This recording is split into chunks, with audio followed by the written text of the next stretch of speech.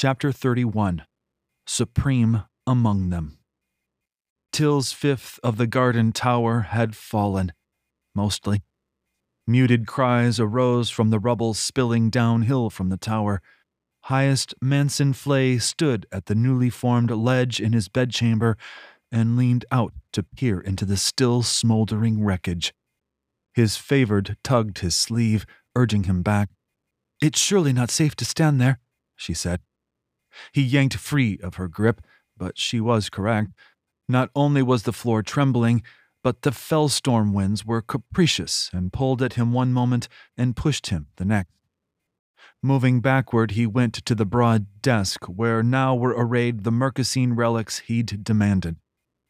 The various Don'ts masters who'd possessed them had been vociferous in their objections, but Flay had simply stared them down. They didn't have much choice unless they wanted to be expelled from the order. The one god had surely been protecting Flay and this assemblage of relics, another sign that Flay, not the madman, was the true champion. He winced as a great burst of power coursed over the Mercus, another of evil's outbursts. Somehow the man had gotten free.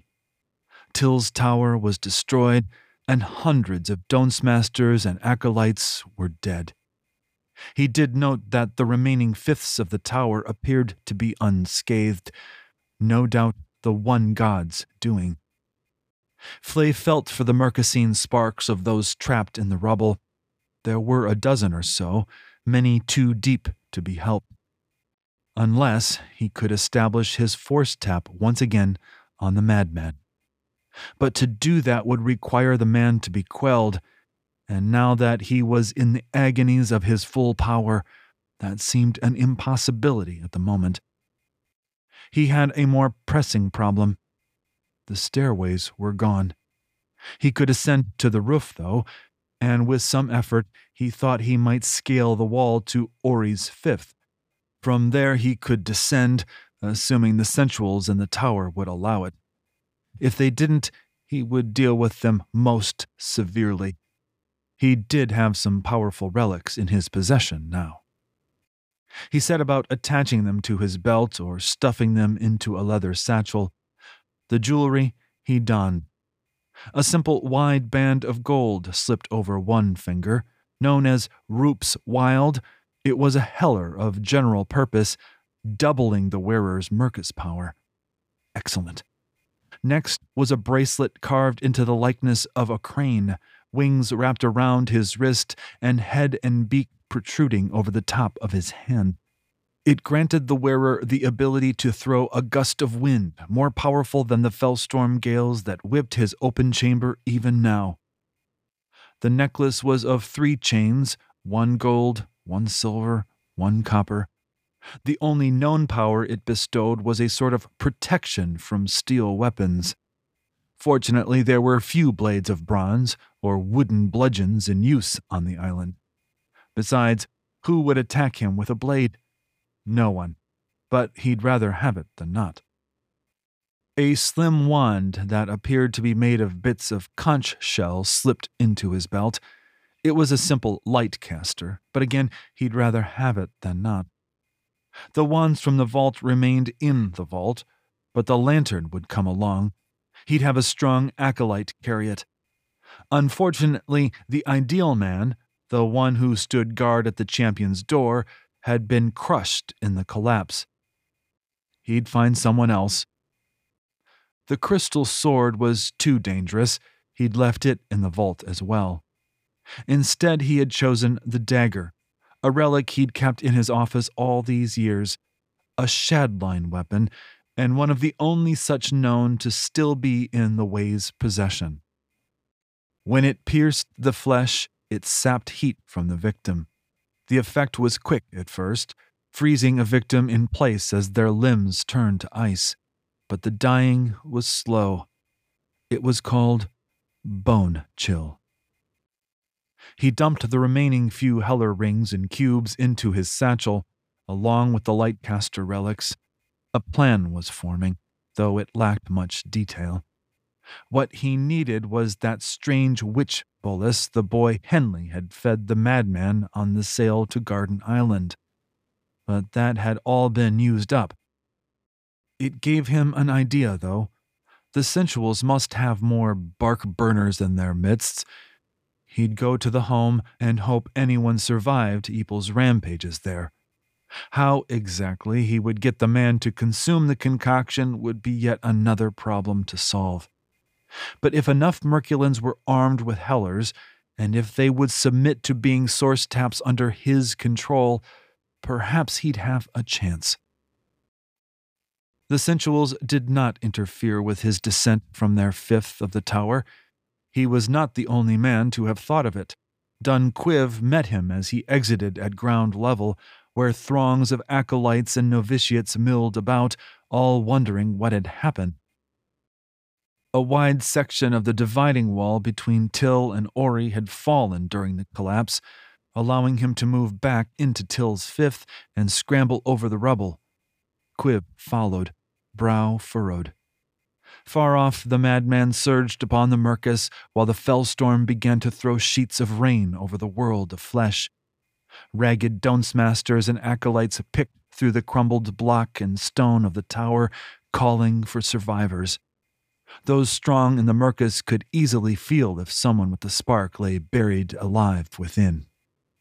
"Assemble all Merculans along the gap in the wall there," Flay ordered Dun Quiv. "We must go collect our wayward madman." Quiv raised an eyebrow, but didn't argue. A strong-spined sensual approached, face full of pity. Flay recognized her as sensual Harrison Min. She was powerful in the Marcus, but was not allied with fine and voluptuary Cynict. That made her an enemy, which she surely knew. She had the round, sturdy body of a farm wife and clear blue eyes. She nodded and said, "If your people need healing, I've got some girls with skill ready in the tower gate. Do you want help rescuing those buried?" He forced a pained smile. "It would be a kindness, sensual. I must take a party to subdue our—" "We will join you. Of course, you will expect us to submit as source taps, no?" She was matter-of-fact. He thought she would make an excellent sister of the way one day, but doubted she would readily submit to the particular rules he intended to establish once the ways were united under the one God. "I will indeed," he said. "It does you credit that you offer to help us." "He'll kill us all if I don't." Flay realized this woman was in command of the sensuals of the Garden Tower. Voluptuary Cynict should never have left such an important post occupied by one who had not sworn allegiance to her. But this was no time for such concerns. "Spare all you can, and what hellers and relics may be needful," he said, though bile stained his tongue merely uttering the words.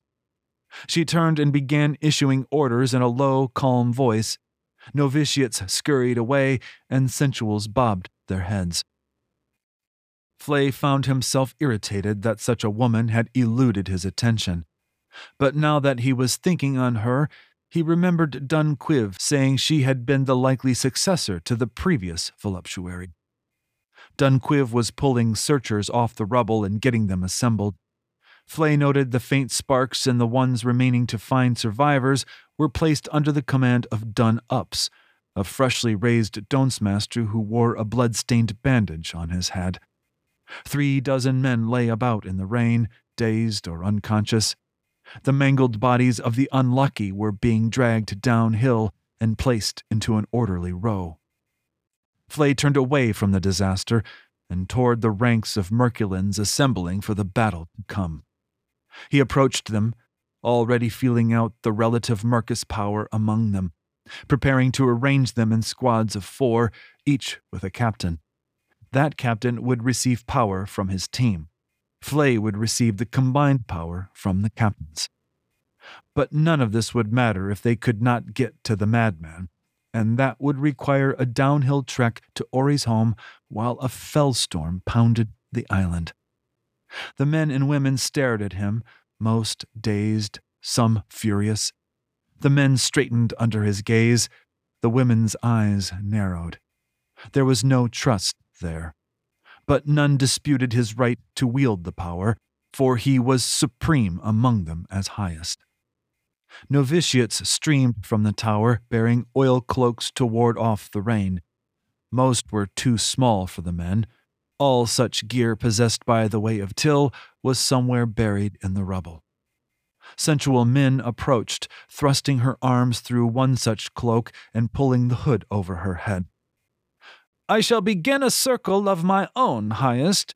If you have any astute Merculans, they should study what I do."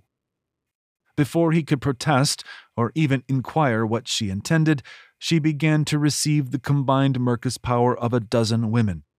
She formed bolts of heat and touch that bubbled up from her and soon encompassed all of those in her circle. Rain steamed from an invisible dome of Mercusine that now sheltered them, and the power of the wind barely stirred their cloaks. Sensmin's brows furrowed in concentration as she maintained the protective shield. Understanding the wisdom in the effort, while simultaneously fuming that such a feat was unknown to the Way of Till, he nodded to Quiv.